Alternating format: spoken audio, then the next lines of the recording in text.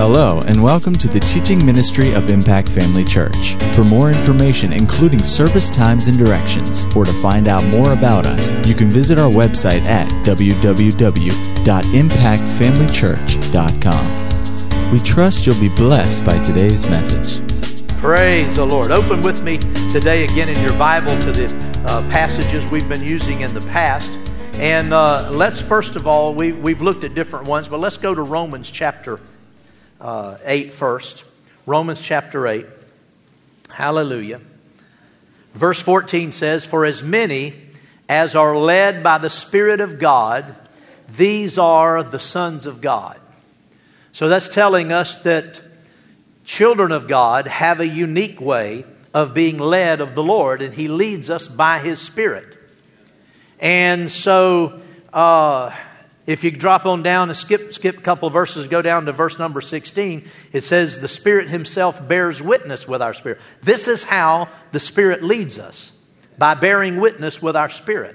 And so if you haven't been here in the previous lessons on Sundays where we've taught on this, you won't get as much out of this today, but you'll still get a lot out of it if you'll pay attention. Amen.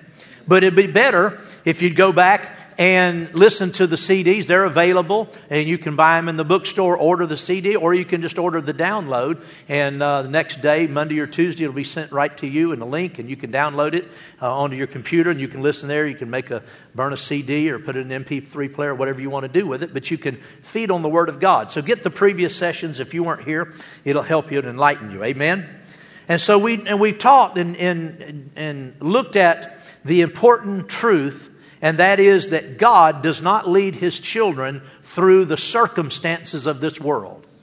And that's the most common misconception that people have about how God leads His children, how to discern the will of God. People are almost universally, you find this, in people who are dedicated Christians and those who hardly ever go to church, but they generally believe in God.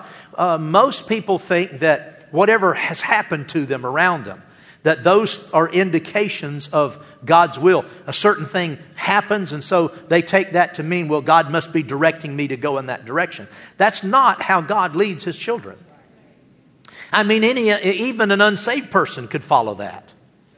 Amen. But as many as are led by the Spirit of God, these are the sons of God. All those who are led by the Spirit of God are children of God. So God leads His own children by His Spirit, and He does that by the inward witness. He bears witness on the inside of you. See, we know in one sense that God is omnipresent. We know that God is everywhere. The psalmist said, if I go into heaven, there you are. If I go into hell, there you are. If I go into the depth of the sea, I can't. Everywhere I turn, there you are. Well, in one sense, God is everywhere. But in a unique sense, and in a special sense, and in an especially profound sense, He is in you. If you're born again, the Holy Spirit lives in you, and He's in you in a degree that He's not beside you. Now understand, He is everywhere, but He's especially in you. I mean, as far as you're concerned, as far as your relationship with Him, as far as His dealing with you, He's not out here somewhere moving, shaking the bushes, trying to get your attention. He's on the inside of you, tugging in your spirit, getting your attention. Amen? So God leads not through the circumstance. If you look at circumstances around you, you'll miss the will of God every time, virtually every time. I said virtually because you could stumble up and get it right, but it wouldn't be because it was the circumstance. Amen. If you follow the circumstances, things that happen to you, why is that unreliable? Because we understand the Bible says that the God of this world, that's little g. The Bible says the God of this world operates in this world. Who is that? That's the devil. There is a real devil. There is a real, Satan is a real person. Evil spirits are real. They operate, and even though they're spirits, they influence things in the natural world. And so things happen, to Christians a lot of times, and God's not involved in it at all. And yet He gets the blame for it. Something bad happens, some tragedy, in someone Christian's life. People say, well, God moves in mysterious ways. We don't always understand His ways, but we just have to trust Him that He knows best. Inferring, that He had some mystical, unknown, high reason for allowing this to happen in your life. No. You'll miss God. You'll miss God. You'll miss God almost every time. Amen. No, He reveals His will in our spirit. So we covered that. Amen. And again, you could go back and get the CDs and they'll help you. Then we also looked in Romans chapter 12 at this passage. Turn over to Romans chapter 12. We're talking about discerning the Lord's will in your life. In this passage, this is one of the foundational scriptures we've been using in this study. We'll start in verse 1. It says, I beseech you, therefore, brethren, by the mercies of God, that you present your bodies a living sacrifice, holy, acceptable to God, which is your reasonable service. And do not be conformed to this world. You could just stop right there and just preach on that. And just exhort. He said, do not be conformed to this world. Don't act like this world. Don't think like this world. Don't follow the principles upon which this world are established. Don't follow those things. He said, do not be conformed to this world. There's an implication that the world is constantly trying to shape you. How many of you believe that's true? The world constantly, when I say the world, I'm not talking about the physical planet. I'm talking about the social atmosphere of this world, the social order of this world, the ways of the natural mind and natural thinking and carnal thinking. The ungodly element in this world is constantly trying to shape you. It's constantly trying to squeeze you into its mold so that you'll do and think and act like the world. He said, don't give in to it. Do not let the world. One translation, in fact, I think it's the Weiss translation, actually reads that way. It says, don't let the world squeeze you into its mold. That's where I got that idea from the Weiss translation. He says, do not be conformed to this world, but instead be transformed. Now, who's he writing to?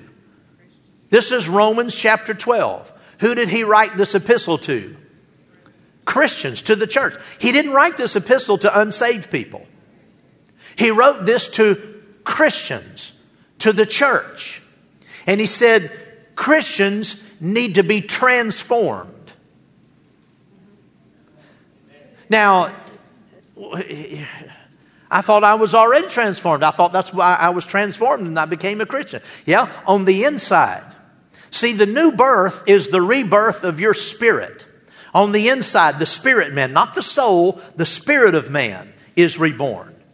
Now see, it's been a common misunderstanding for many, many generations, hundreds of years, that it's the soul of man that gets born again. In fact, most people only have a concept of two parts, the soul and the body. And there's a scripture in 2 Corinthians chapter 4 talks about the inward man and the outward man. Let's turn to it and look at it. 2 Corinthians chapter 4. 2 Corinthians chapter 4. Verse 16. Therefore we do not lose heart, even though our outward man is perishing, yet the inward man is being renewed day by day. There's an outward man and there's an inward man. Well, the outward man's easy to discern. Said the outward man is what? How did he say? The outward man is perishing. The outward man, other translations say, is growing older and decaying. You just look around, you can see that. Don't look up here, but look somewhere else. You can see that going on. Amen. Hallelujah. But he said, even though the outward man is perishing, yet the inward man is renewed day by day. On the inside, you're not getting any older. Hallelujah. Isn't that good news? Praise God. Well, see, most people think the inward man is talking about the soul because they only have a concept of two parts, body and soul. But I'm going to give you these references, but we don't have time to turn to them. In 1 Thessalonians chapter 5, it talks about, or I think it's verse 23, talks about the spirit, the soul, and body. I desire your whole spirit, soul, and body be preserved blameless under the coming of the Lord. So you see, there's really three parts. And see, people have had a correct understanding of the occurrence of the new birth. They understand that when a person's born again, they put their faith in the Lord Jesus and they're changed. They become a new person. They're born again. They're now a Christian. But what they've misunderstood is they thought that was the soul that's reborn. It's actually the spirit. And so what you thought about the soul, what happens to your soul, that's exactly what happens to your spirit. You've understood the transaction, right? Just had the wrong term. And you see, it's not about semantics, though. It's not just about having your terminology right. There's a reason why you need to understand the difference. The reason you need to understand the difference is because it's the spirit of man that's born again. Notice he said the outward man and the inward man. Do you see that in this verse? There's an outward man and an inward man. Go to 1 Peter. 1 Peter. And look at the 3rd chapter of 1 Peter.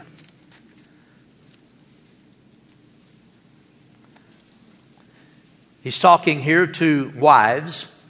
And he said, do not let your adornment, verse 3 says, do not let your adornment be merely outward. Notice the word outward. Remember, we're talking about the outward man and the inward man. Don't let your adornment be merely outward, arranging the hair, wearing gold, or putting on a fine apparel. Rather, let it be the hidden person of the heart, with the incorruptible beauty of a gentle and quiet spirit. Notice the hidden person of the heart. Over in 2 Corinthians, it said there's an outward man and an inward man. This is talking about the inward man or the inward person, the real you. Here it says, don't let all your attention be on the outward man. There's nothing wrong with wearing gold. There's nothing wrong with fixing your hair. And it's wrong not to do something with yourself. Amen. Glory to God. There's nothing wrong with wearing nice clothes. He said, just don't let that be the thing that you focus on. Instead, let it be the hidden person of the heart, the hidden man of the heart, with the incorruptible beauty of a gentle and quiet spirit. Notice the inward man is the spirit. The inward man is the spirit of man. Amen. Glory to God. Now turn with me over to the book of Romans and go to the 1st chapter of Romans. Romans chapter 1. Hallelujah. Romans chapter 1 verse 9. Is everybody there? If you're there, quit rattling your pages. I think some of you are just going. Verse 9 says, for God is my witness, whom I serve with my spirit. Now remember in John's gospel, in the 3rd chapter, when Jesus was talking about the new birth, remember he was talking to Nicodemus about famous passage about the new birth. He said that which is born of the Spirit, that's the Holy Spirit, is spirit. Not that which is born of the Spirit is soul, that which is born of the Spirit is spirit. See, God is a spirit. Amen. And so the new birth, and you're a spirit. That's the inward man, the hidden man of the heart. I pray that your whole spirit, soul, and body. You are a spirit, you have a soul, and your spirit and soul live in your body. You can lose your soul. See, the soul of man is that invisible part of you, that your mind, your will, your emotions, those things that are in the psychological realm. In fact, the word soul comes from the Greek word. It's spelled P-S-U-C-H-E. And it is the word that we get the English derivatives of psychic or psychology, all of those words that are built off of that root. That's the soul of man. And your will and the right to choose, the freedom of choice is part of your soul. Well, a person who denies God and goes out into eternity and is lost, he's lost his soul. He's lost his right to choose. He never gets another choice. He never gets another opportunity. It's what we do now that's important. So that's the soul of man. This passage in Romans says, God is my witness whom I serve with my spirit. Go over to the 2nd chapter and look at the last verse. The next to the last verse and the last verse. Verse 28 and verse 29. For he is not a Jew who is one outwardly. And remember, we've looked at 2 scriptures that talked about the outward man. He said, he is not a Jew who is one outwardly, nor is circumcision that which is outward in the flesh. Notice the outward man is talking about the flesh man. But he is a Jew, verse 29 says, who is one inwardly. So this again is talking about the inward man. He is a Jew who is one inwardly, and circumcision is that of the heart in the spirit. Now that word spirit is capitalized in a lot of Bibles. It should not have been. It's not talking about the Holy Spirit. It's talking about the Spirit, your own spirit. You say, well, what right do you have, Pastor, changing the Bible? I'm not changing the Bible. See, in the original Greek language, no letters are capitalized. The Bible was written originally, first time it was penned, the first time these apostles penned these things, it was penned in Greek. And then it's been translated into languages all over the world. And in the Greek language, there are no capital letters. There's not an uppercase and a lowercase in the Greek text. That's not the... See, capitalization in most languages is a rule of grammar of that language. Like in English, our grammatical laws and rules say that proper names are capitalized. The beginning of a sentence is capitalized. Positions and titles are capitalized and so forth. Isn't that right? Well, that's a rule we have in English, and it's common in a lot of other languages. They didn't have that rule in the Greek. They didn't capitalize anything.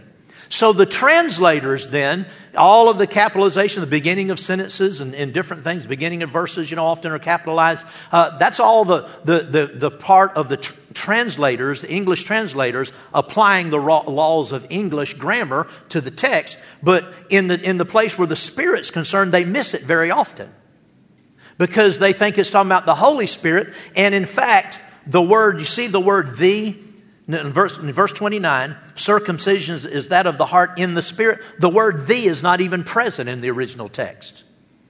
It reads, circumcision is that of the heart in spirit. So it's talking about the spirit of man. That's where the change takes place. It's in the spirit of man. It's in your heart, in your spirit. The heart of man talks about the very center, the core of your being. That's your spirit.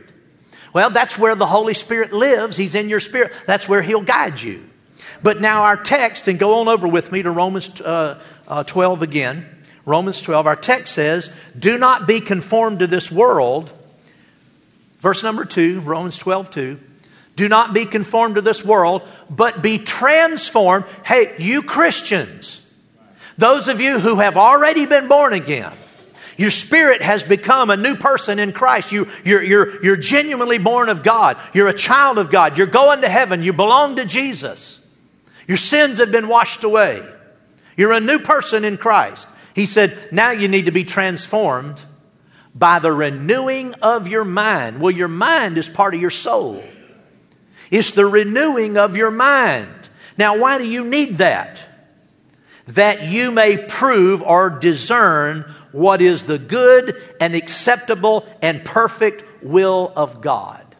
See, God leads you from your spirit. I wanted to deal with that first of all, because that's the technical, practical side of how the Lord deals with us. He leads us by our spirits. But overshadowing that, and the foundation for that, is this principle of having your mind renewed with the Word of God. What does that mean? It means getting your thinking straightened out. Your stinking thinking, like somebody said. Just because you got born again, your thinking didn't straighten out. Amen. I know for a fact that it didn't. And when I got born again, I still had some crazy ideas.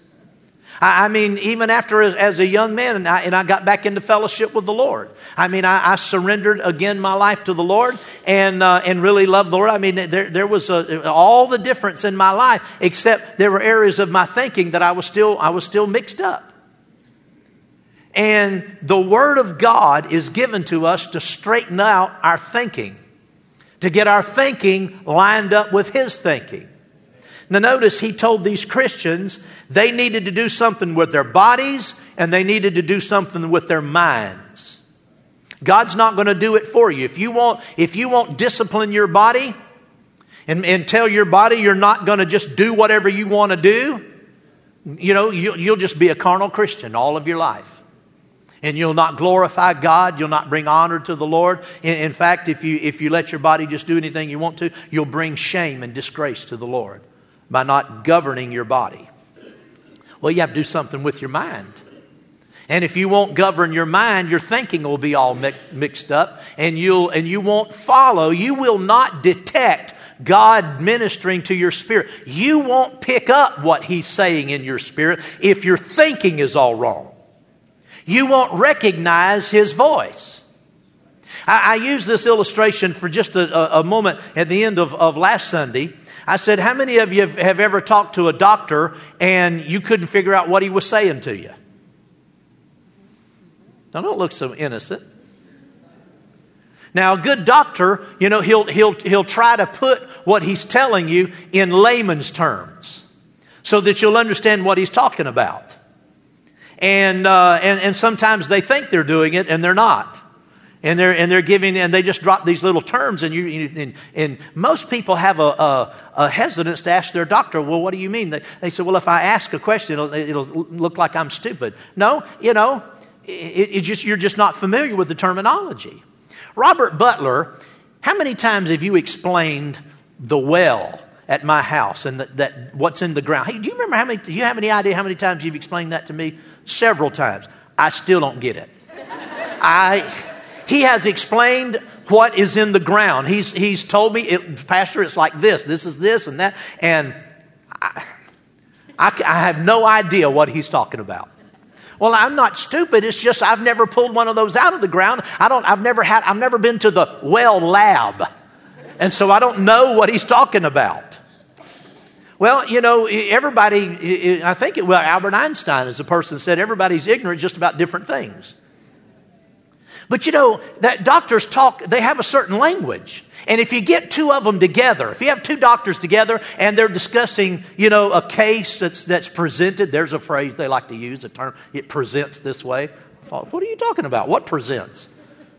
They use certain terminology. We have a lot of medical people here in our congregation. And there's certain medical terminologies that when healthcare professionals together, they talk in this language that the rest of us, we don't understand the language. Well, God speaks in a particular language. When He speaks in your heart, when the Holy Spirit speaks something to you, He speaks the language of the Word.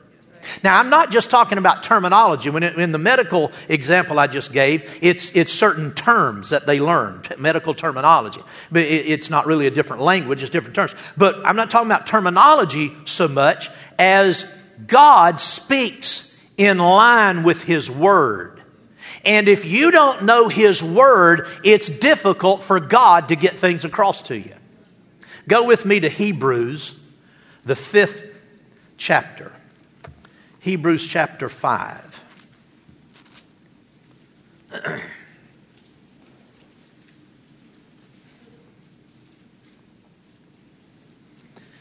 In Hebrews chapter 5, we won't read everything here. I'll just give you the gist of this because I just want to get to one verse. He's talking here about our high priest, the Lord Jesus, and how Jesus was a high priest according to the order of Melchizedek. Melchizedek was a priest that appeared in the book of Genesis. So he's saying that the Lord Jesus is a high priest according to the order of Melchizedek. Notice verse 11.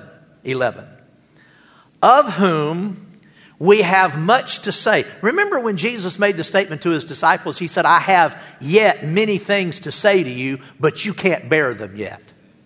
Well, I made the point in an earlier lesson, He still has many things to say to us that we haven't gotten yet.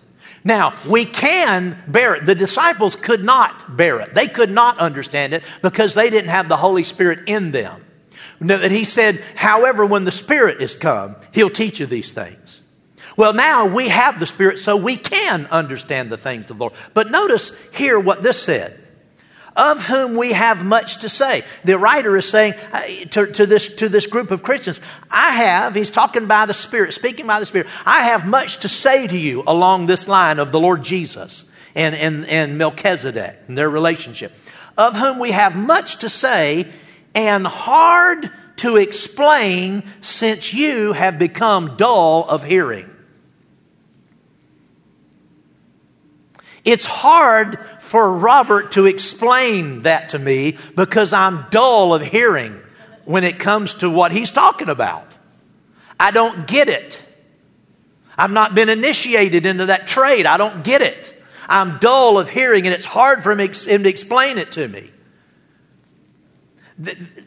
The unrenewed mind will limit how much you can discern of what God's saying to you.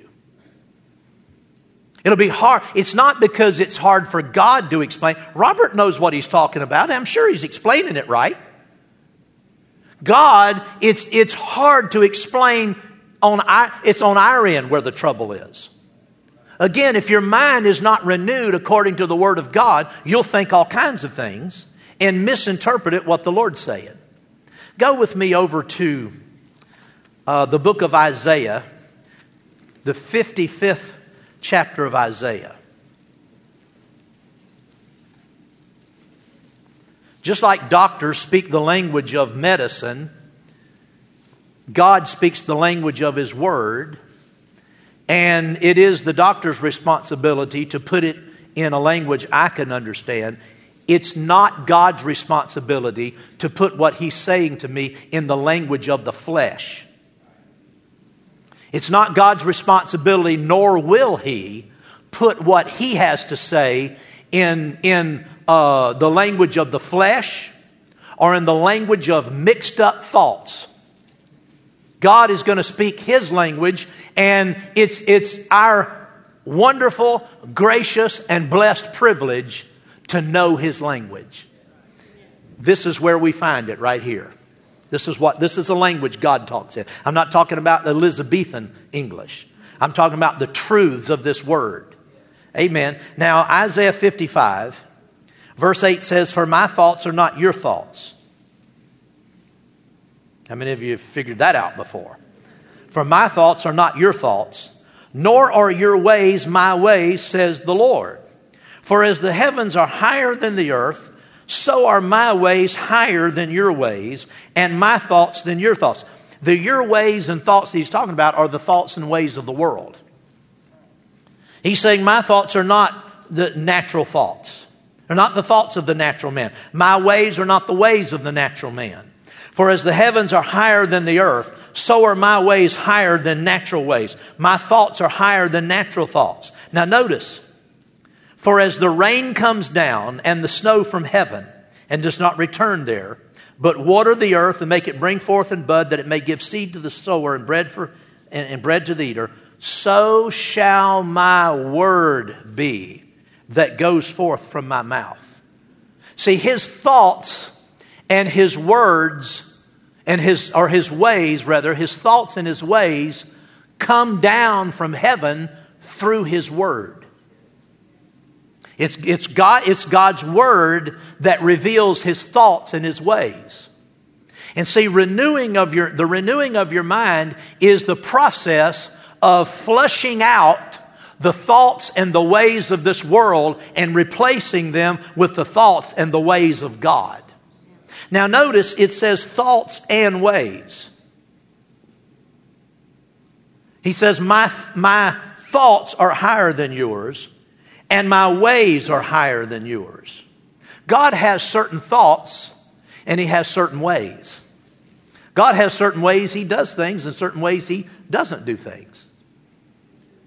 See, people a lot of times will say, well, the Lord is allowing me to go through this sickness.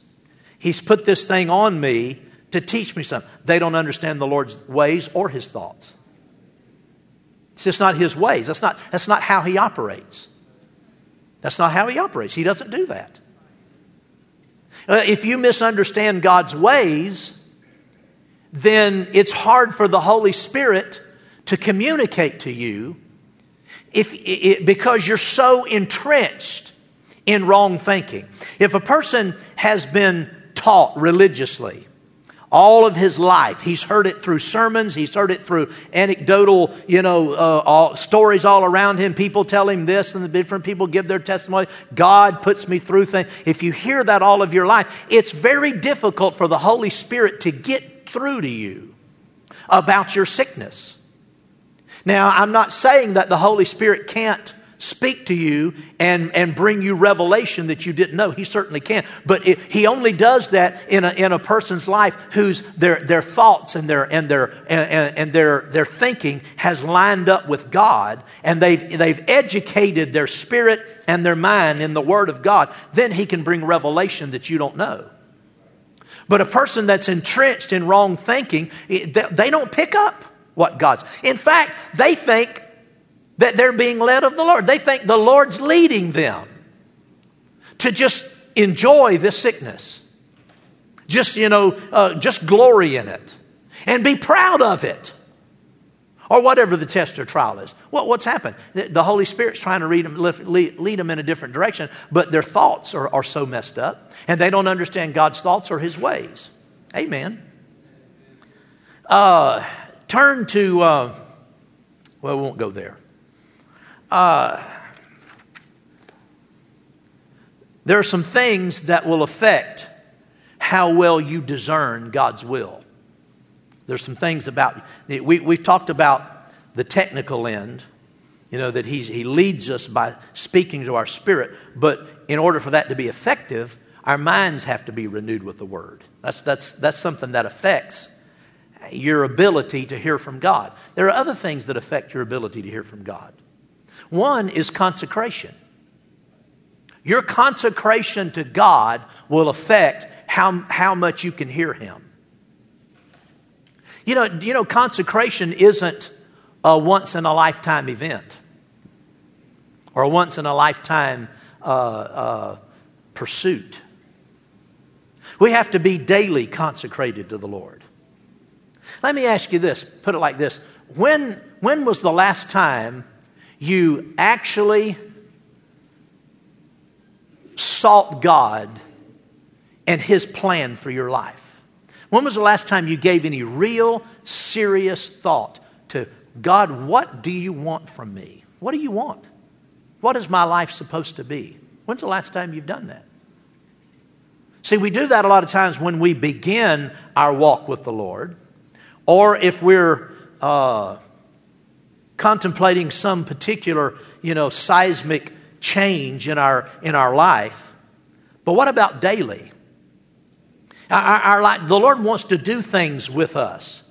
And sometimes we're led of the Lord to go a certain direction, and then we never seek Him again.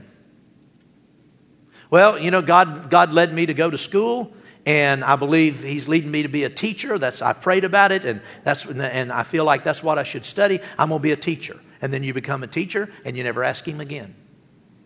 Well, it's not that God changes His mind, but He might have some further direction down the road for you as a teacher. What does He want to accomplish in your life? Did He lead you to become a teacher just for the sake of imparting natural understanding to students in a classroom? Did He lead you to become a school teacher just to keep order in a classroom? See, my point is, again, when is the last time you really asked God? Really sought God? What do you want from me? Is my life pleasing to you? So consecration, if you're not consecrated to God, you won't hear real clearly. Another thing, is people's priorities.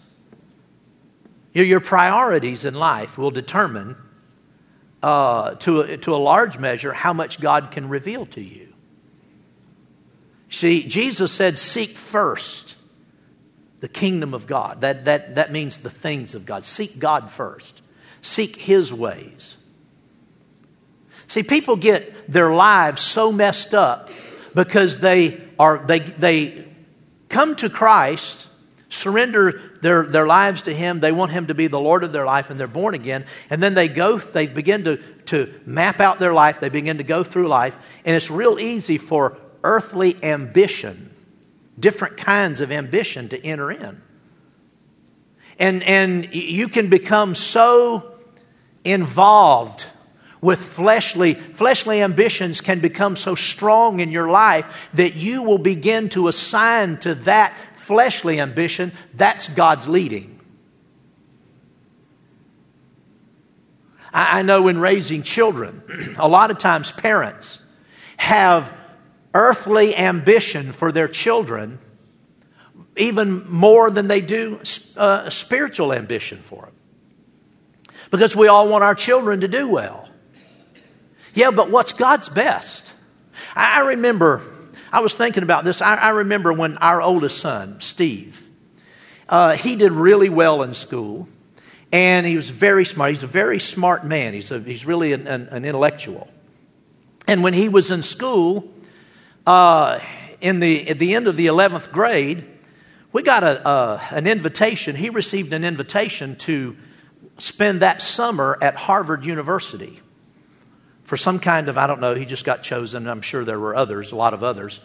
But he had the opportunity to go to Harvard and study for 6 weeks in between his junior and senior year. Now, he hadn't even applied to college yet. He applied to college in his senior year. And, that's Harvard University is one of the most prestigious universities in the whole world. And, I thought, at first I thought just on the basic level, how cool would that be to put that on your college application? By the way, I studied at Harvard last summer. I mean, that's got to give you a leg up, wouldn't you think? And then I thought, if he does well at Harvard this summer, he'll meet the right people, make the right connections, because you got to be really the cream of the crop to get into, these Ivy League schools. Everybody, that's why they don't have academic scholarships to Harvard, because everybody would apply. I mean, everybody would qualify, because everybody there is brilliant, right? So you got to do something to get in. I'm thinking, if this could be a ticket, he could go to Harvard in the summer. If he does well, meets the right people, he could apply next year. I don't know how I'd pay for this, but that's beside the point. He'd go to Harvard. If you graduate from, he wanted to go into computers. I think, you get your undergraduate degree from Harvard, then you go to MIT. Whew. I mean, people that follow that track generally have extreme advantages in the job market. And I got to thinking about that. How cool will that be? What an honor that would be. And we were really seriously considering this. And the Lord reminded me just earlier that year, I think it was in his junior year, Steve he stood up and testified once in church, and I didn't know any of this was going on, that the Lord had kind of straightened him out because he had started going down the wrong road. And he was, just not doing what he was supposed to do. And he in a time of refreshing in the church, he got all that sorted out. And he got up and he gave a testimony that, I don't need this stuff in my life. I know which way I'm supposed to go now. I'm following God. The Lord reminded me of that. He said, that's only been a few months ago. Now, would you be willing to send your child, 16 years old, to Harvard, 15 I think he was at the time, to go to Harvard, which is not exactly the best spiritual environment. Harvard was originally founded as a training school for ministers. But it's now, a cathedral of liberal, anti-God, modernism, progressivism. And it was then, this has been a few years ago. He said, now you're going to let your impressionable son go to Harvard and be submitted or exposed to all of these ideas that are contrary to what you've taught him. You won't be there. Excuse me. He won't have a good church. Is that really the smartest thing to do? The more I prayed about that, I realized, spiritual things are more important than natural things. Spiritual things are more important than natural things. And God, I don't need that advantage, and Stephen doesn't need that advantage to have God's blessing in his life. And I determined it wasn't worth it because I wanted God's best more than I wanted man's best. Amen? But you see, very often we get our emotions worked up about things. And I know I'm running over a few minutes, but I want to finish this. In 1978, I had an opportunity. I worked for the telephone company, and I had an opportunity to go overseas and to do a particular work, a particular mission, a job to install. I ended up going to Taiwan, Republic of China, and I installed a telephone system in their new airport. But I had a choice of different places I could go. And, it was such an honor to be chosen. I had to transfer out of my division into the international division for a period of time and to go overseas. And once you get into that, it opens up a whole new world of opportunity and recognition and different things. And to be asked to do that was a real honor. And it finally came down to two places. I could either go to Cairo or I could go to Taiwan. Well, back in the late 70s, there were a lot of terrorist hijackings going on around the world, particularly in the Middle East. And I thought, well, Cairo was kind of an unstable place. I don't want to get embroiled in that and get involved in that. So I'll go to the safe place. I'll go to Taiwan. Well, no sooner had I got there, I'd been there about a week when Jimmy Carter broke off diplomatic relationships with Taiwan. And the whole nation was in an uproar, and they had anti-American demonstrations all over the streets, and they had a big gala right outside the hotel where I was staying. Well, see, before that happened, I got so wrapped up emotionally in the idea of getting into this new arena of international work. Something on the inside was nagging me the whole time. And I knew it, but I kept pursuing this, and I kept talking to the company about it, and they kept talking to me, and I finally agreed to do it. And when I left here, I knew I had made a big mistake when I got on that plane. And it wasn't just that. It wasn't just that, there was all this turmoil. There was a lot of other things that happened. And I was over there a month, and I was so out of the will of God. I took an entire suitcase of cassette tapes. I was going to listen to cassette tapes. I'm going to be in my room. I won't have any distractions at night. And I'm just going to listen to the Word. I'm going to feed on the Word. I'm going to get so built up. I was under such oppression that month. I couldn't even listen to a cassette tape. You say, well, why? I don't know. There was just a demonic oppression on me. And I was so out of the will of God. And you know what, God, I couldn't get through. I couldn't pray through. It was just like this cloud, and there were things going on the job that were way out of from what I had anticipated. Anyway, I made it out of that. God brought me home. Praise God, safe.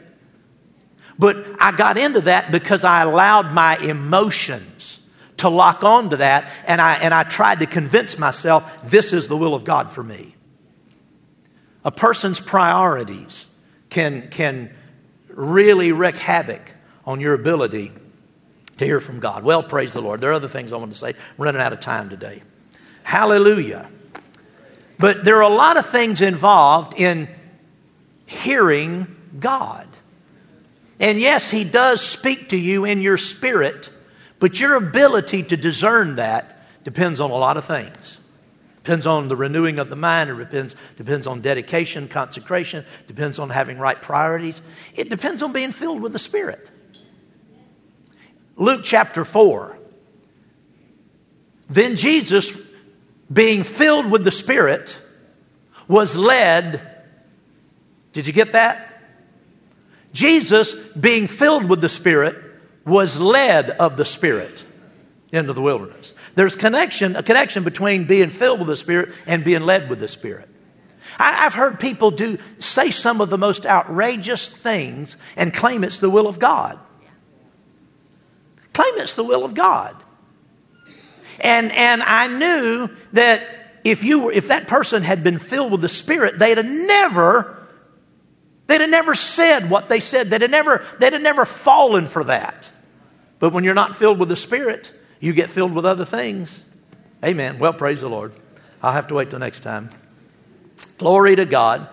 Well, did anybody get anything out of this today? Let's stand. Praise the Lord. Hallelujah. Praise God. Thank you, Lord. My voice is strong. Praise God. Amen. Hallelujah. Praise God, praise God, praise God. You know, God loves all of us. And He has a plan for all of us. God, not a general plan, a plan that's custom tailored to you. There are some things God wants to do in your life, and you only have one life to offer. You only have this time down here, and time really gets away from you when you're not careful. You can spend many years doing the wrong things, going the wrong direction, and accomplishing nothing eternal. And one day you stand before the Lord, and what a shame it would be to one day, I'm talking even to Christians, one day to stand before the Lord and then realize you accomplished nothing, or you accomplished only just a little bit of God's great, grand plan for you. If you're unsaved, or if you're a backslider and you're away from the Lord, God has so much for you. He has a plan for your life, and He wants to unveil and unfold and reveal that to you. And that unfolding and that unveiling and revealing is something that happens over time. God doesn't reveal everything at once. He just reveals what you need to know. God wants to take you down a path that's bigger and better and greater than anything you can imagine for yourself. God's plan for you is the best plan. And at the end of God's plan is that proverbial pot of gold that surpasses anything you can imagine you could ever accomplish in this life. If you don't know the Lord, or if you've known Him, you know what it means to be saved, but you've fallen away from Him, you need to surrender your heart today. Not for His sake, but for your sake. For the sake of your future, for the sake of your destiny, for the sake of others that you are supposed to influence in this life. God's plan for you is bigger than just you. It's bigger than just you. At Impact Family Church, it is our desire to see you blessed through the power of the Word of God. We have been helping people to change their world for over 25 years through our dynamic ministries and teaching. If you are going to be in the North Central Florida area and are interested in attending our services, or just want more information about us, you can visit us online at www.impactfamilychurch.com.